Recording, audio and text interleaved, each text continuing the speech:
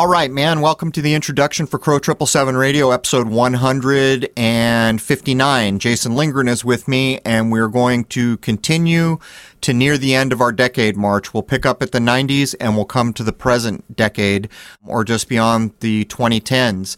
Also, so many people have been asking about Phoenix Aurelius. Phoenix Aurelius will be returning as a guest on the podcast this month, and we'll also have another alchemist along the way as we'd like to start getting into some natural sciences and things that matter in our world. But let's jump in with Jason Lindgren and cover the 90s into the early 2000s. Cheers. All right, man. Welcome to Crow 777 Radio. This is episode 159. I have Jason Lindgren with me, and we are going to be getting near the end of our walk through the decades. Welcome, Jason. Good morning. A very fine good morning, in fact. Yeah, actually, it almost feels like a summer day here, finally. We had so much rain last month, but I don't have anything for the intro other than to say people remember your mothers on Sunday the 12th. That is the day when we remember our mothers. Do you have anything? No, the film, of course, is still available on Vimeo on demand, and we are looking next for a Seattle showing. Right, and we put up on Teespring, we have a shirt shop, which is solely designed to get our web dress out into the world free of censorship. Teespring.com, I think it's called Crow 777, and that's about all I have for the intro, Jason. All right, let's get into this. Let's do it. It's 1990, and the switch has been flipped. The party that was the 1980s is over, and almost overnight. The style of everything will take a dark downturn once again. The music will no longer be happy, but brooding and all about life's problems. The grunge sound will obliterate the tight pants and hairspray of the hard rock scene, although it will go kicking and screaming into the long good night. The new sound will almost completely replace what the previous decade was all about, and the fashions and attitudes will all change with it. Go raid a lumberjack's closet, folks, because flannel for all is the new hip thing. Indeed. The switch has been flipped here as we go into the 90s, and it was almost like as soon as we got to 89, so many things that happened. You could feel the change, but it goes to show you the artificial nature of decades. Do you suppose the sun knows it's time for fashion to change? Because that's really the only marker of a decade, right? Maybe the sun is making all the decisions. Yeah, there it is. Something like that. But we actually know better, and it is a stark contrast. And there's actually, come to think of it, it wasn't too long ago. Sometimes I go through the listings of what's being broadcast in our world, and I didn't see it, but I saw a program called the 90s, the last good decade. So it goes to show you. Well, what a great way to start the decade off right. With the Hubble Space Telescope. The Large Space Telescope was renamed the Hubble HST in honor of Edwin Hubble, an astronomer who, among other things, determined that the universe extended beyond the borders of the Milky Way galaxy. The world's first space telescope was then launched, or said to be launched, on April 24th, 1990. So way, way back, we did an episode, it's probably in double digits, where we kind of demonstrated that there is no telescope in space, and that almost certainly the images that we're presented with that could not have been shot, which they actually all could. There actually used to be YouTube clips out there showing you that good big telescopes on the ground could replicate those with digital processing. But we showed that the Sophia aircraft was, fitted out with apparently the identical imaging system said to be on the Hubble, and we made a strong case that that's really where most of the images are coming from. Yeah, there's multiple folks who have made that conjecture out there, and while it's not definitive, it definitely seems like it's a very distinct possibility, and oh my, that says a lot, doesn't it? Well, I used to go to the scope shops back in the day in San Diego when there was more than one left, which is pretty much the way things are now. And a lot of those people were into what's called astrophotography. And as we got up into the 2000s, you couldn't tell the difference between an image shot with, say, an 8 or a 10-inch telescope of something like the Pleiades with the Blue Reflection Nebula. When you looked at those after those images had been processed, you really couldn't tell the difference other than field of view. Well, it is the 1990s, and it's time for the grunge movement to begin. Alice in Chains is leading the way, but very soon Pearl Jam, Nirvana, and Soundgarden will all be releasing albums by the end of the following year. But first, Facelift is the debut studio album by the American rock band Alice in Chains. The album was released on August 21st, 1990. We Die Young, Man in the Box, Bleed the Freak, and Sea of Sorrow were released as singles. Man in the Box was nominated for a Grammy Award for Best Hard Rock Performance with Vocal in 1992. The album would peak at number 42 on the Billboard 200 chart, was certified platinum, and has gone on to be certified double platinum by the RIAA for shipments of 2 million copies in the United States. Facelift became the first album from the grunge movement to be certified gold on September 11th, 1991. Come on, Jason, how could it be? Is there anywhere we cannot count the ways? And even the name of this album kind of shows you the intent here. But we have covered before that there are two seminal albums that are decades apart, that are basically benchmarks within the Control system. The first one was from the Sex Pistols called Nevermind the Bollocks, as the English would say it. We tend to say bullocks here. But then there's the Nirvana album, which shares the exact same name, Nevermind. The spelling is slightly different between the two albums, but they're both seminal, they're both related, and they're marking a change point. And in Nirvana's case, they had the gall to put the bollocks of a baby right in your face on the album cover. Fashion and decor reflected the dirtier colors and minimal look of the gothic, grunge, and soon-to-be hip-hop scenes. A classless society is said to develop due to the economic recession. Businesses fell on hard times, and the electronic age was altering lives more and more each year. The waistlines of men's pants, especially in certain subgenres, dropped lower than the interest rates. Cargo pants, cowboy boots, floral skirts, stone-washed denim were all in, and smaller was better, laptops and mobile phones being great examples, and you had to have a pager. Neutral colors were paler and bolder. Colors swung wildly to reflect holiday dream venues such as Greece, France, Tuscany, and Thailand. Wallpapers were faux paint effect in rich ochres. Terracottas, reds, and friezes featured Aztec ethnic patterns, and the celestial influence, stars, suns, and moons, were featured in fabrics and art. Black and white started to appear in wallpaper. The race to the millennium was a thing both feared and desired. For a lot of people who weren't alive or were too young to remember this period, the change point is so stark. It's almost hard to describe how bright and garish everything about the 80s was. And as we get into the 90s and grunge hits the airwaves, everything becomes muted and almost depressing in a way. Even the music tends to be depressing. I don't know, this was, you were probably coming of age in this era, Jason. Do you remember it well? Extremely. I graduated high school in 1991, so that changeover was occurring right when I was getting out of high school. I didn't see anything grunge happening in my senior year, but immediately afterward is when I saw all of the change kicking in within that year. I was playing guitar by then. I'd started at the age of 17, and even all of the guitar magazines and all that kind of stuff, everything was changing over and embracing this grunge movement. And I actually found it kind of offensive because here I was trying to learn how to play guitar well, and Nirvana's coming out with these 3-chord songs that any schmuck could play. And here I am busting my ass for hours practicing every night, you know? Well, yeah, I started playing guitar when I think I was around 12, something like that. And it was a whole different music scene. The idea back then was rock and roll would never die. But by the time the 80s got here, it was pretty clear things were taking a nosedive in terms of rock and roll. But the real thing that I realize now, seeing what's being presented as histories of music, is they're trying to force the onset of rap music back further than it actually happened. In the 80s, the truth is almost everything was rock and roll, like on MTV and other things, as far in as they went. And there was very little diversity in terms of race, but certainly rap had little or nothing to do with most parts of the country as the 80s rolled up. And now when we see the accounts of rap, they try to push it back into the early 80s as a going concern. And I don't remember it that way. The only thing I can tell you as far as rap is concerned in the mainstream, according to MTV, August 6th, 1988 was the beginning of Yo MTV Raps.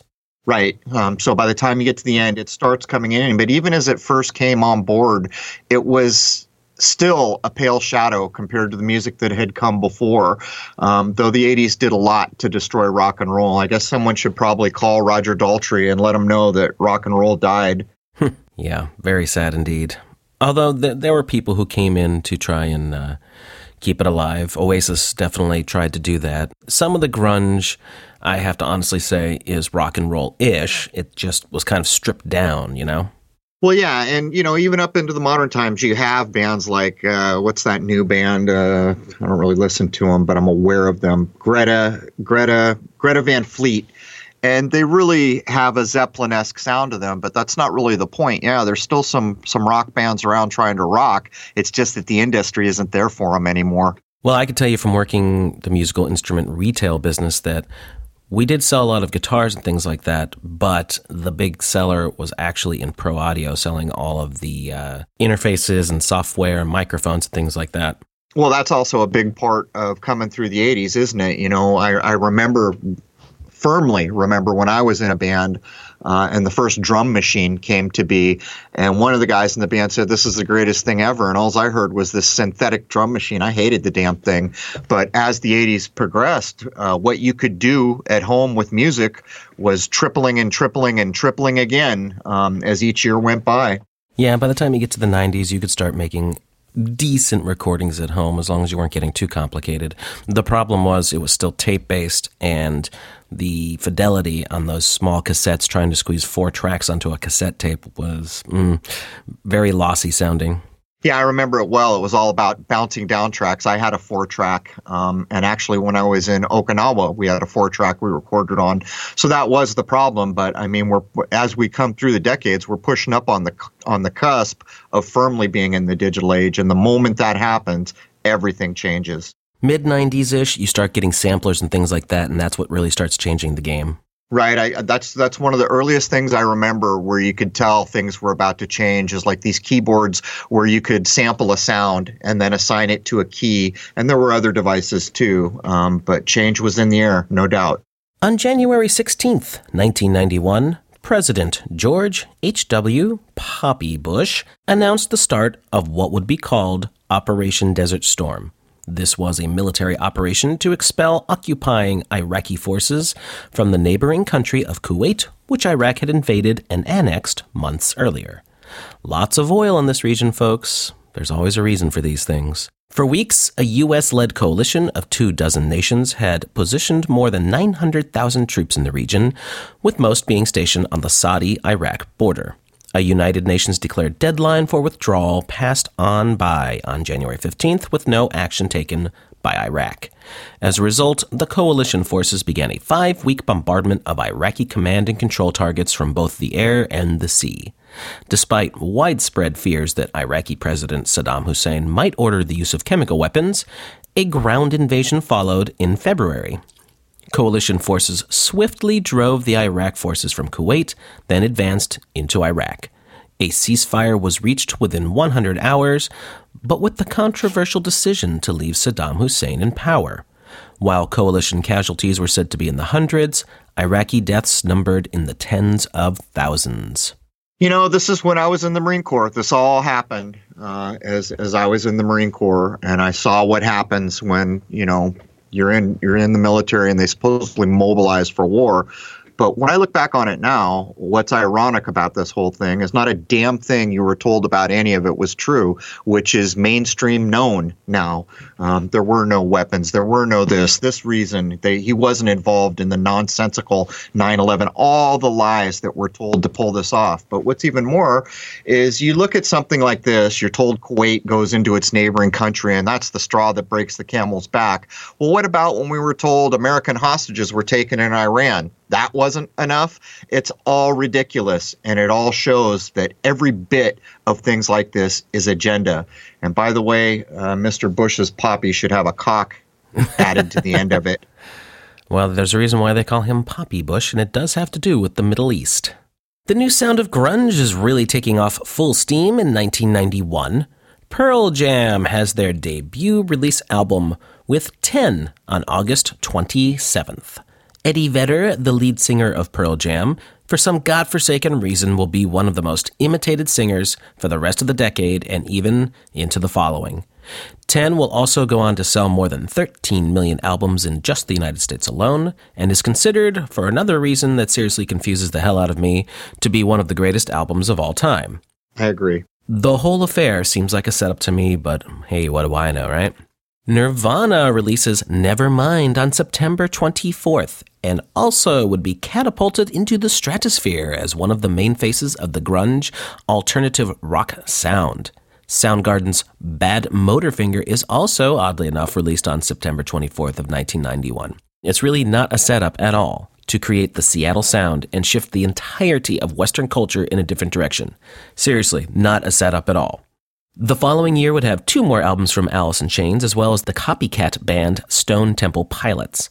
A plethora more grunge alternative acts would be the only thing flooding the airwaves very soon, as well as in CD stores, and of course MTV, at least until rap and hip-hop is brought into the mainstream soon afterward, just to make sure that a whole other section of society gets the social engineering it needs.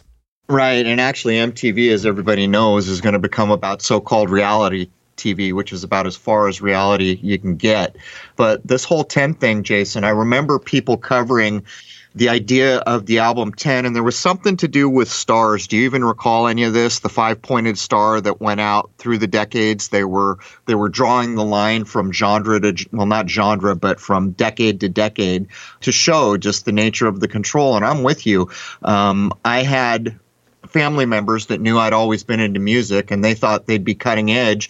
And for my birthday, they'd send me like one of these albums, and I could have cared less.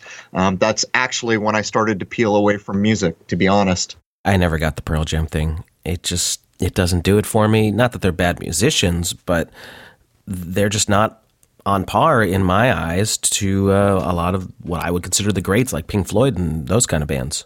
No, and you see, part of my problem was I was there, and when I first started to really get into music, the whole punk rock thing happened. And this is just a differing version of that. Like you said before, there's 3 chords, there's all this stuff. It's the lowering of human minds is what it is. If you look at music and how complex it can be, movements like punk rock and grunge are just to dampen human abilities and mindsets. These are not great works of art, I'm sorry to say. And we hear them over and over, and they become the soundtracks to our lives. So a lot of people take umbrage with people like me saying that, but I'm sorry, it's true. Go listen to frickin' Beethoven's Fifth, for crying out loud. There's where complexity in music can take you. This is not that. And while they are very different genres, my point being, in my view, the grunge movement is just a rehash of the punk rock era, and even the names of the seminal albums prove it. You've got the seminal punk rock album, Nevermind the Bollocks, from the Sex Pistols, and then these guys come and reuse the name and Nevermind, putting the Bollocks on the album cover. It's a rehash, slightly reworked. February 7th, 1992. Representatives from 12 countries sign the Maastricht Treaty, or the Treaty on European Union. These countries are Belgium, Denmark, France, Germany, Greece, Ireland, Italy, Luxembourg, Netherlands, Portugal, Spain, and the United Kingdom. The parliaments in each country then ratified the treaty, in some cases holding referendums. The Maastricht Treaty officially came into force on November 1st, 1993, and the European Union was officially established. Since then, a further 16 countries have joined the EU and have adopted the rules set out in the Maastricht Treaty or in the treaties that followed later. The treaty is said to be a new stage in the process of creating an ever closer union among the peoples of Europe. It laid down the foundations for a single currency, the euro, and significantly expanded cooperation between European countries in several new areas. Boy, it looks like someone's taken this whole mofo over to some kind of a unified new world order or something, Jason. A new world order. Yeah. Luckily, we're here in the United States and it won't affect us, right? Well, that's actually wrong. Over a year ago, as so many people who have PayPal accounts and other things know, they started getting notices that said if you have a single user from one of these countries, you'll be under the guidelines of the European Union. This is a takeover. It's what it is. It's the consolidation.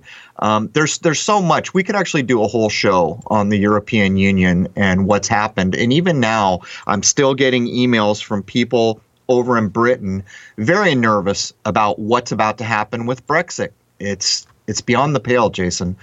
Back in these days that we're talking about, 1992, nobody possibly could have had a glimmering of an idea of what was to follow. From a Space.com article. When the Hubble Space Telescope launched into orbit in 1990, the observatory promised to provide dazzling and unprecedented views of space that would rewrite humans' understanding of the cosmos. But soon after the $2.5 billion telescope was turned on, mission managers knew something was horribly wrong. Instead of rich and vibrant views of nebulas and galaxies, the images beamed back from Hubble were fuzzy and seemed out of focus. It was later discovered that a slip-up during Hubble's construction phase left its main mirror flawed. The telescope's blurry vision dealt an embarrassing blow to NASA, and the task of repairing Hubble fell to 7 astronauts who embarked on a bold mission in 1993 to restore the observatory's sight, and in effect, to rescue the agency's reputation. A week-long mission in space to make the Hubble perfectly functional was launched on December 2nd, 1993. Boy, a lot of sevens there. 2.5 billion, 7 astronauts, 12-2. These things are ridiculous. You know, nobody in this world is ever going to spend 2.5 billion on a thing and then not test it before it gets out of their reach. And since we know it never did get out of their reach, and since we know that it's all nonsense, it just goes to show. And in a lot of ways, I kind of view this initial embarrassment, as they state, for NASA as the slowly backing away from NASA to make way for private industry to take this over, where corporations can't really be questioned in the same way a supposed government entity can be. It's a bit like the United States after Vietnam. You know, everyone's stunned. Oh, my God, we didn't think the United States could lose. It's a similar thing to that, in my view, Jason, the idea going on here. But at the end of the day, it's all nonsense. The World Trade Organization, or the WTO, is an intergovernmental organization that is concerned with the regulation of international trade between nations. Sounds like maritime admiralty law to me. Yeah, a little bit. The WTO officially commenced on January 1st, 1995, under the Marrakesh Agreement signed by 124 nations on April 15th, 1994, replacing the General Agreement on Tariffs and Trade, or the GATT, which commenced in 1948. It is the largest international economic organization in the world. According to their official website, the World Trade Organization is the only global international organization dealing with the rules of trade between nations. At its heart are the WTO agreements, negotiated and signed by the bulk of the world's trading nations and ratified in their parliaments. The goal is to help producers of goods and services, exporters and importers conduct their business. The goal is to control this whole mofo lock, stock, and barrel. It's almost like, well, it's exactly like inventing a government outside of government to exert control everywhere. That's what it's like. I don't know, man. All I see is maritime admiralty law all over that. What do you think? Exactly. Well, there's no separating any trade or business from those ideas. We've demonstrated it time and time again. But I suppose a thinking person could ask, if each country has a government, isn't this the job of the governments to go out and deal with things like this? But yet here we see it. The World Trade Organization, it's basically a governing body outside of everything, I guess. February 22nd, 1997, scientists at the Roslin Institute in Scotland announced that they had cloned an adult sheep. The first successfully cloned adult mammal, named Dolly, was cloned using somatic cell nuclear transfer, or SCNT, from the cell of a 6-year-old ewe. The cell nucleus from an adult cell was transferred into an unfertilized developing egg cell that had its nucleus removed. The cell was stimulated to divide by an electric shock, then implanted in the surrogate. Dolly was born on July 5th of 1996 to 3 mothers that provided an egg, donated DNA, and carried the cloned embryo. DNA tests revealed that Dolly was indeed identical to the donor and not related to the surrogate. All I can say about this is Come on, man. So many people online, at least before censorship, went to show everybody what nonsense this is. Among them that I can recall, Dave J., I think the Jungle Surfer, did a number of clips that demonstrate the farce that's going on here. This is made up out of whole cloth from my point of view. And the problem will be is a lot of people will say, well, tell us why. And I will say to you, go do research and use your God-given human brain to challenge things like this. This whole thing is designed to convince you that the reach and scope of science is beyond magical. And for my part, I don't accept a word of it. On June 26th, 1997, the book Harry Potter and the Philosopher's Stone is published by author J.K. Rowling. The impact of this now long-running series of stories is still felt quite deeply today. This one's not going away. It's a bit like Lord of the Rings, right? And maybe even Lord of the Rings on steroids. And one of the things that I saw start up, I don't know, a few years ago, was people began to question, did some lady named J.K. Rowling actually write this? And there was a lot of good research done to put forward, but the reach and scope of Harry Potter starts to eclipse anything that's come before. As a matter of fact, there's what's this thing they're doing now with drones? Aerial this and aerial that. And of course, it's supposed to be histories of countries. And Harry Potter is now firmly embedded in any account that has to do with Britain. September 4th, 1998. Google is said to be officially founded by Larry Page and Sergey Brin while they were PhD students at Stanford University in California. Together, they are said to own about 14% of its shares and control 56% of the stockholder voting power through super voting stock. They incorporated Google as a privately held company on September 4th, 1998. An initial public offering took place on August 19th of 2004, and Google moved to its headquarters in Mountain View, California, nicknamed the Googleplex. In August of 2015, Google announced plans to reorganize its various interests as a conglomerate called Alphabet Incorporated. Google is Alphabet's leading subsidiary and will continue to be the umbrella company for Alphabet's internet interests. Sundar Pichai was appointed CEO of Google, replacing Larry Page, who became the CEO of Alphabet. Now, here's a funny thing. I was here when Google came out and everybody loved it. They thought it was the greatest thing since sliced bread. As a matter of fact, we'd already come through the browser war mostly. How many people can remember Netscape out there? And then the Microsoft Internet Explorer thing. And there was all this vying for who was going to be the big boys on the internet block. And back in the day, as I started up my first careers that had to do with the internet, Google was absolutely loved. They were amazing. Everyone had great things to say about them. Look where we are now. Look where we are now, all the censorship and all the other nonsense that's gone on. And it just goes to show you that we have to reach a period where we scrutinize things out of the gate a lot better than we have in the past. Because right now, Google is perched to be the be-all and end-all for what can be talked about, what can be uploaded, what can be done online. And as we all know, online is the new public forum.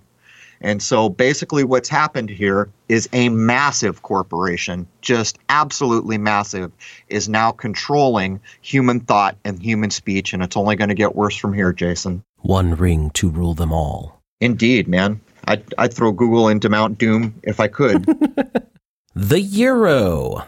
On January 1st, 1999, 11 European countries replaced their national currencies and introduced a single European currency known as the euro. As of today, 23 countries have the euro as their official currency. So let's get this straight. The euro comes to be on 111999. That's a lot of nines and ones, Jason. I don't know what else I need to say there. June 1st, 1999. The file-sharing platform Napster is created, which specialized in sharing MP3 files of music that had a user-friendly interface. At its peak, the Napster service had about 80 million registered users. Napster made it easy for music enthusiasts to download copies of songs that were otherwise difficult to obtain, such as older songs, unreleased recordings, studio recordings, and songs from concert bootleg recordings. Napster paved the way for the concepts of modern streaming media services. High-speed networks in college dormitories became overloaded, with as much as 61% of external network traffic consisting of MP3 file transfers. Many colleges blocked its use for this reason, even before concerns about liability for facilitating copyright violations on campus. I will maintain till I drop, Jason, that the music industry did everything in its power to make this possible. And although the history we see tries to state it as the exact opposite, let me draw a little picture here. When the CD came out, everybody knew that music could be ripped from the CD with a computer. Even the record companies knew this, and although they're quoted as saying they didn't want to go to the CD, they did, didn't they? But what's more is when the CD came out, which was a fraction of cost to make compared to other forms of music that had preceded it, the price went up. So all of a sudden, music got digital, it got cheaper to make what people needed to play it, and the price went up to something like $20 a CD. It was at that point that people began to complain, why am I paying $20 for a whole album when I really want one or two songs? So to cut to the chase here, the music industry set the table for Napster. This was planned and it was facilitated. They did every single thing in their power to make this come to pass, and I don't think there's any way around it. There's just no way that people are that dim-witted dealing with corporations of that size. On April 20th, 1999, at approximately 11:19 a.m., yes, that is the officially stated time, at Columbine High School in Littleton, Colorado, two teens dressed in trench coats are reported as having gone on a shooting spree that would kill 13 people and wound more than 20 others before supposedly turning their guns on themselves and committing suicide. The Columbine shooting was, at the time, the worst high school shooting in United States history and prompted a national debate on gun control and school safety, as well as a major investigation to determine what motivated the two gunmen, Eric Harris, age 18, and Dylan Klebold, age 17, to perform such a hideous deed. So let's go back to the 80s. Bright colors, party, everyone's happy. Oh, here come the 90s, everything changes. Well, here's the date, April 20, 1999. The switch is going to get flipped again. Here it is. You guys ready for the 2000s? Here it is. The 2000s are coming in your door, April 20th, 1999, and we even know the time. It's going to be 11:19. That's when the 2000s is going to begin. Don't know what else we can say about that without people losing their damn minds and the internet removing everything we've ever created. Y2K. In the time leading up to the start of the new millennium, panic rose over what was called a programming error lodged within computers all over the world. This error was called the Y2K bug, and it was a problem with the internal clocks in computer hardware and software. That problem was said that they counted years in only 2 digits. The projected problem was that no one knew just quite what would happen when said electronic clocks flipped from 99 to 00. The biggest concern publicly was with banking computers and, of course, the money, but the issue could theoretically hit any machine that ran on the 2-digit system. Nothing happened, of course, because the IT people fixed it.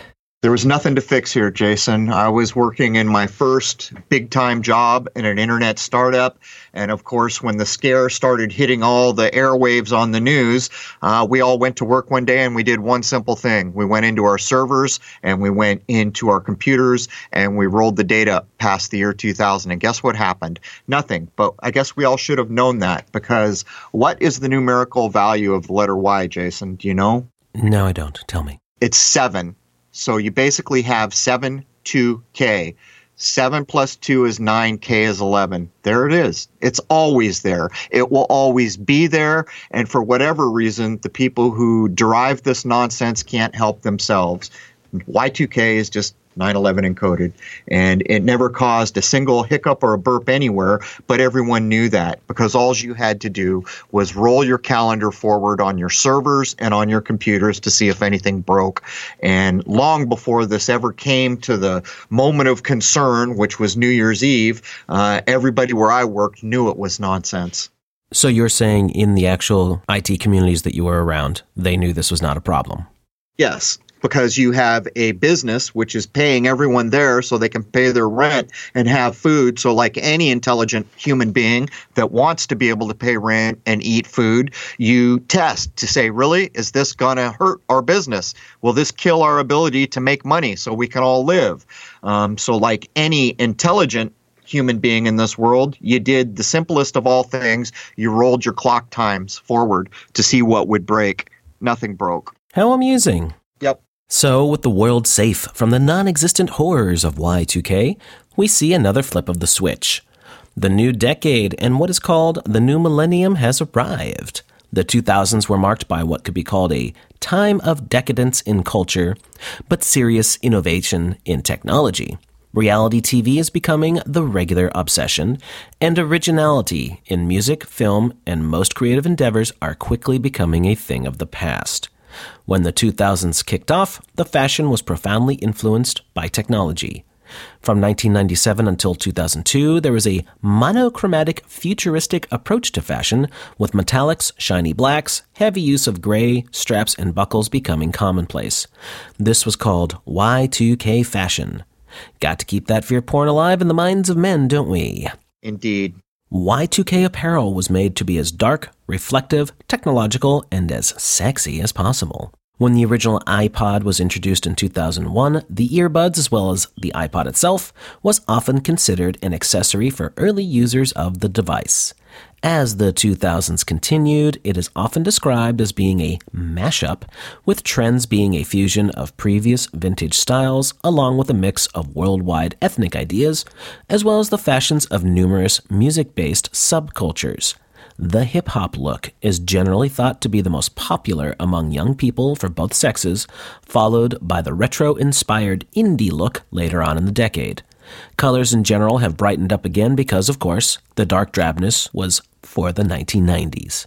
You know, that's all very well said. I don't really have much to add to it, but I did just recall that we forgot one other huge piece of fear porn as we switched from 1999 into the new millennium. It was right before that. Who can forget the nonsensical anthrax nonsense? The story alone is enough to make your head spin, but I guess we don't need to cover that. I think people get the picture we're painting. The dot-com bubble, also known as the dot-com boom, the tech bubble, and the internet bubble, was a historic speculative bubble and period of excessive speculation primarily in the United States that occurred roughly from 1994 until the year 2000. This was a period of extreme growth in the use and adoption of the internet. People were becoming considerably more comfortable with the connect of the internet, and businesses were joining in on the fun. The NASDAQ Composite Stock Market Index, which included many internet-based companies, peaked in value on March 10, 2000, before crashing. The burst of the bubble, known as the dot-com crash, lasted from March 11, 2000 to October 9, 2002.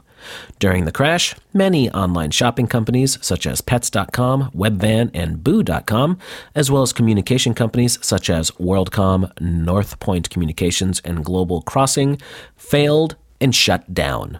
Others, such as Cisco, whose stock declined by 86%, and Qualcomm, lost a large portion of their market capitalization but survived, and some companies, such as eBay and Amazon.com, declined in value but recovered quickly and are now absolute powerhouses in what they do today. Yep. When I look back now with my 2020 vision, and I was right, I basically probably missed becoming a millionaire by about 8 months.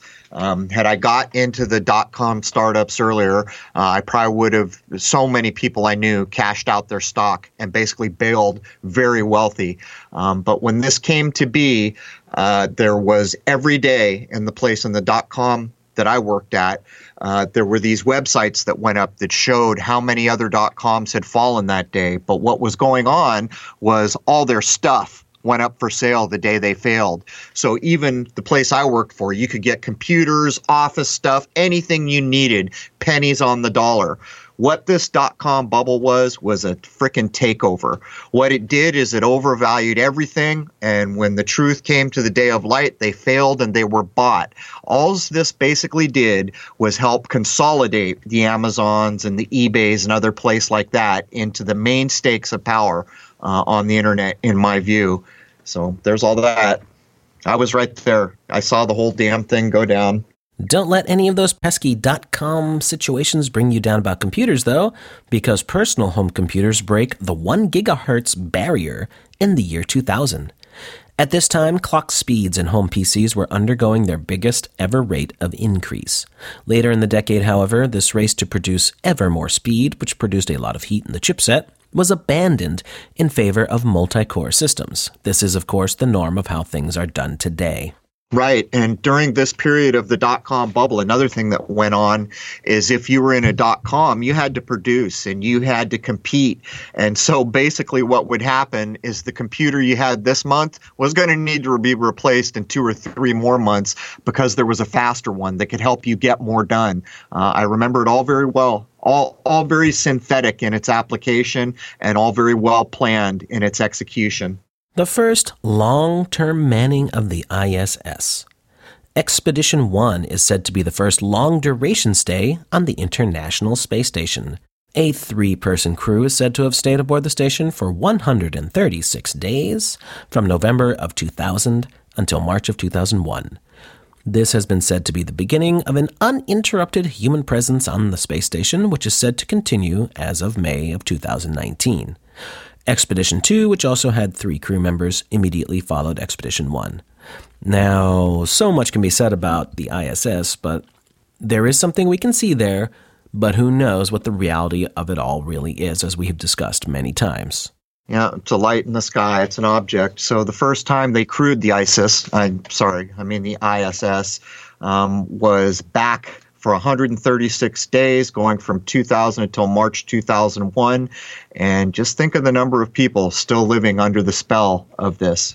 Unreal. And not to mention, of course, that everything to do with the supposed ISS is becoming privatized very quickly. I would not be surprised to see NASA go away in the next decade or so and be wholly replaced by privately held corporations. And as we all know, you can't demand everything of a private corporation. You can't vote them out of power.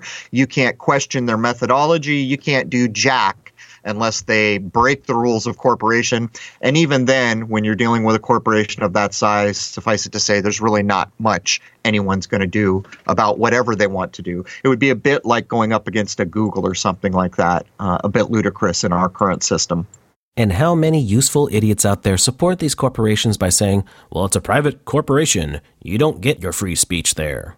No, you don't get it there. But when the private corporation controls the public airwaves, your free speech goes as far as your home's walls otherwise. So there's that.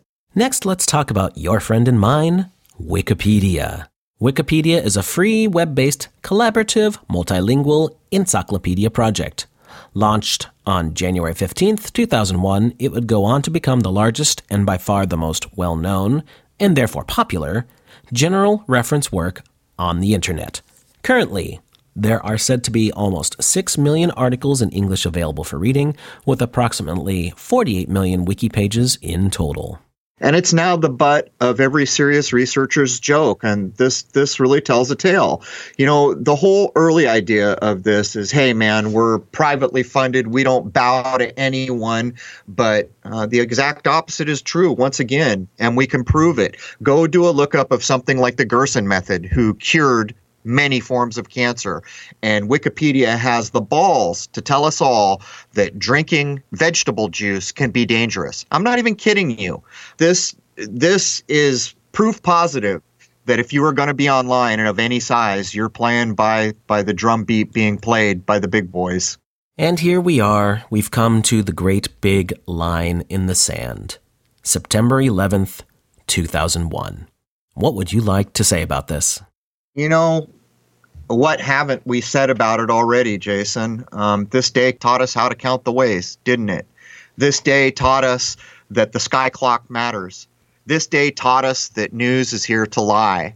This day taught us that we're higher human beings, and if we want to break away from the herd mentality, there's so much more that we could know about things. But above all, this day taught us that the way the world is currently ruled is through fear porn. That's what this day taught us. Apple launches the iPod.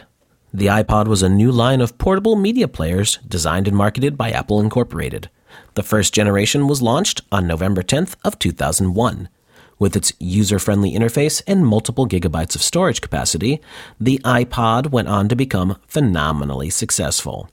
The introduction of the iTunes Store, with millions of songs available to download, substantially boosted Apple's fortunes.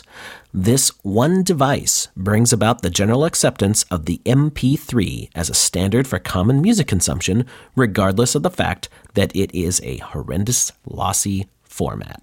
Its small file size makes it possible for devices even way back then to hold many, many songs. Does this mean I'm going to have to replace my Zune, Jason? The last part of what you just said here says it all. You know, the average human being respects quality, and everything about what we're talking about in the iPod is the opposite of quality.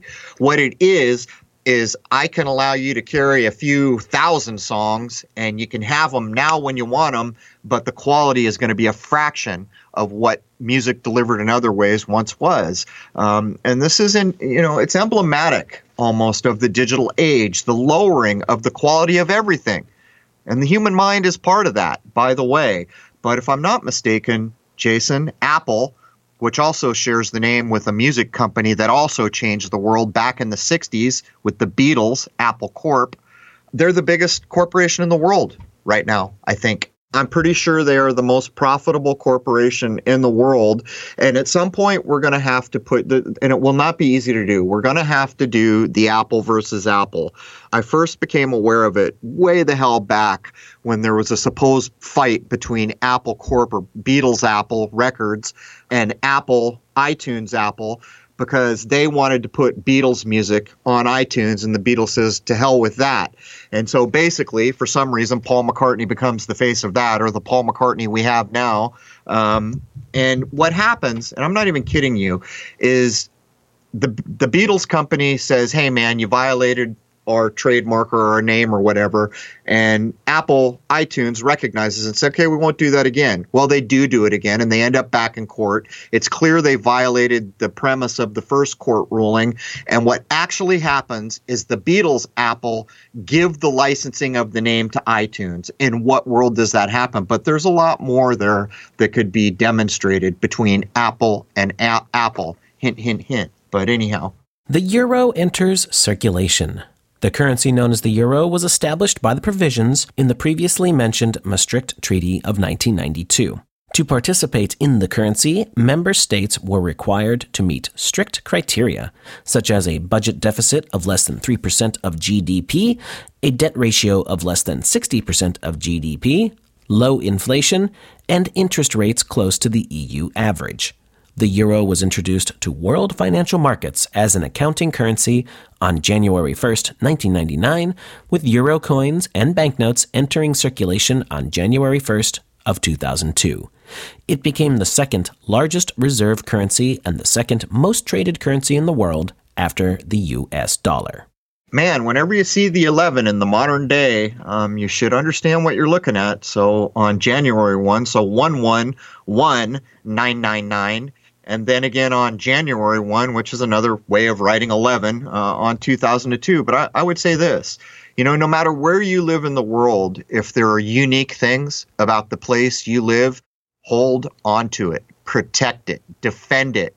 Because what's going on with the euro is the exact opposite of that. It is the removal of variety and the homogenization of everything, and it's a prelude to an iron fist takeover. I think that's pretty simple that anyone can understand. That's exactly what's going on now. The transhumanists rejoice. In 2002, cybernetics professor Kevin Warwick at the University of Reading, United Kingdom, achieved a major breakthrough in the field of brain-computer interfaces, or BCI, and is said to be the world's first cyborg. This very interesting project consisted of 2 experiments, both carried out by Professor Warwick on himself. The first involved an array of 100 electrodes implanted into his arm. These electrodes were able to connect directly with his central nervous system and could send an electrical signal outside of his physical body. Using this method, Professor Warwick successfully manipulated a robotic hand using only his own nerve impulses. Further experiments included long-distance control via the internet, as well as controlling a powered wheelchair. The second stage of the project was direct artificial connectivity between 2 human beings, which was also successfully demonstrated. Using the internet as the go-between, signals were sent between Professor Warwick and his wife. Although the effects were minuscule, this would be the first time that nerve signals had been sent artificially between 2 separate humans. After the experiment, it was proven that the interfaces left minimal damage to tissues they had been inserted into. This would pave the way for realistic prosthetic cybernetics to become a reality. You know, it's like with all other technologies in the digital age, we don't have to look far to see what happens when major corporations get a hold of them. Look at Google. Just look at Google if you need any clue. And I'll ask a simple question here. Is any of this digital technology-derived machinery, does it hold a candle to nature? Does it hold a candle to the perfection of the human body? And if your answer to that is no, then I suppose we could ask, why the hell are we engaged in this? But I don't think it really matters. We're going to go down this road. There are people who really, really, really want to see cybernetics and transhumanism come to be. As a matter of fact, Jason and I covered the beginnings of it from the Macy's organization as far back as the late 20s and early 30s. This is coming to pass. There are people in this world who are determined to try to augment the perfection of a human body with digital machines. So I guess what it comes down to is each of us will have to make our own decisions. And it's another one of those things where I can say, choose wisely. All right, man, that brings hour 1 of episode 159 to a close. We could have said more about a few things in this timeline, but the truth is, if we do, it will just be removed from the public's ability to hear the ideas and consider them. But in hour 2 over at Crow777radio.com, that's not a problem. And while we never do harm to anyone, the truth is until we get over to the second hour, we cannot freely address almost any of the things in this timeline. And if we do, we have to do it in an oblique manner. Regularly, ads are removed or videos are taken down or any number of things because Google, that major corporation, has taken upon itself to censor what humans say and do online. But anyhow, there it is, man. I hope to see you all over at Crow777radio.com for the second hour of episode 159. Cheers.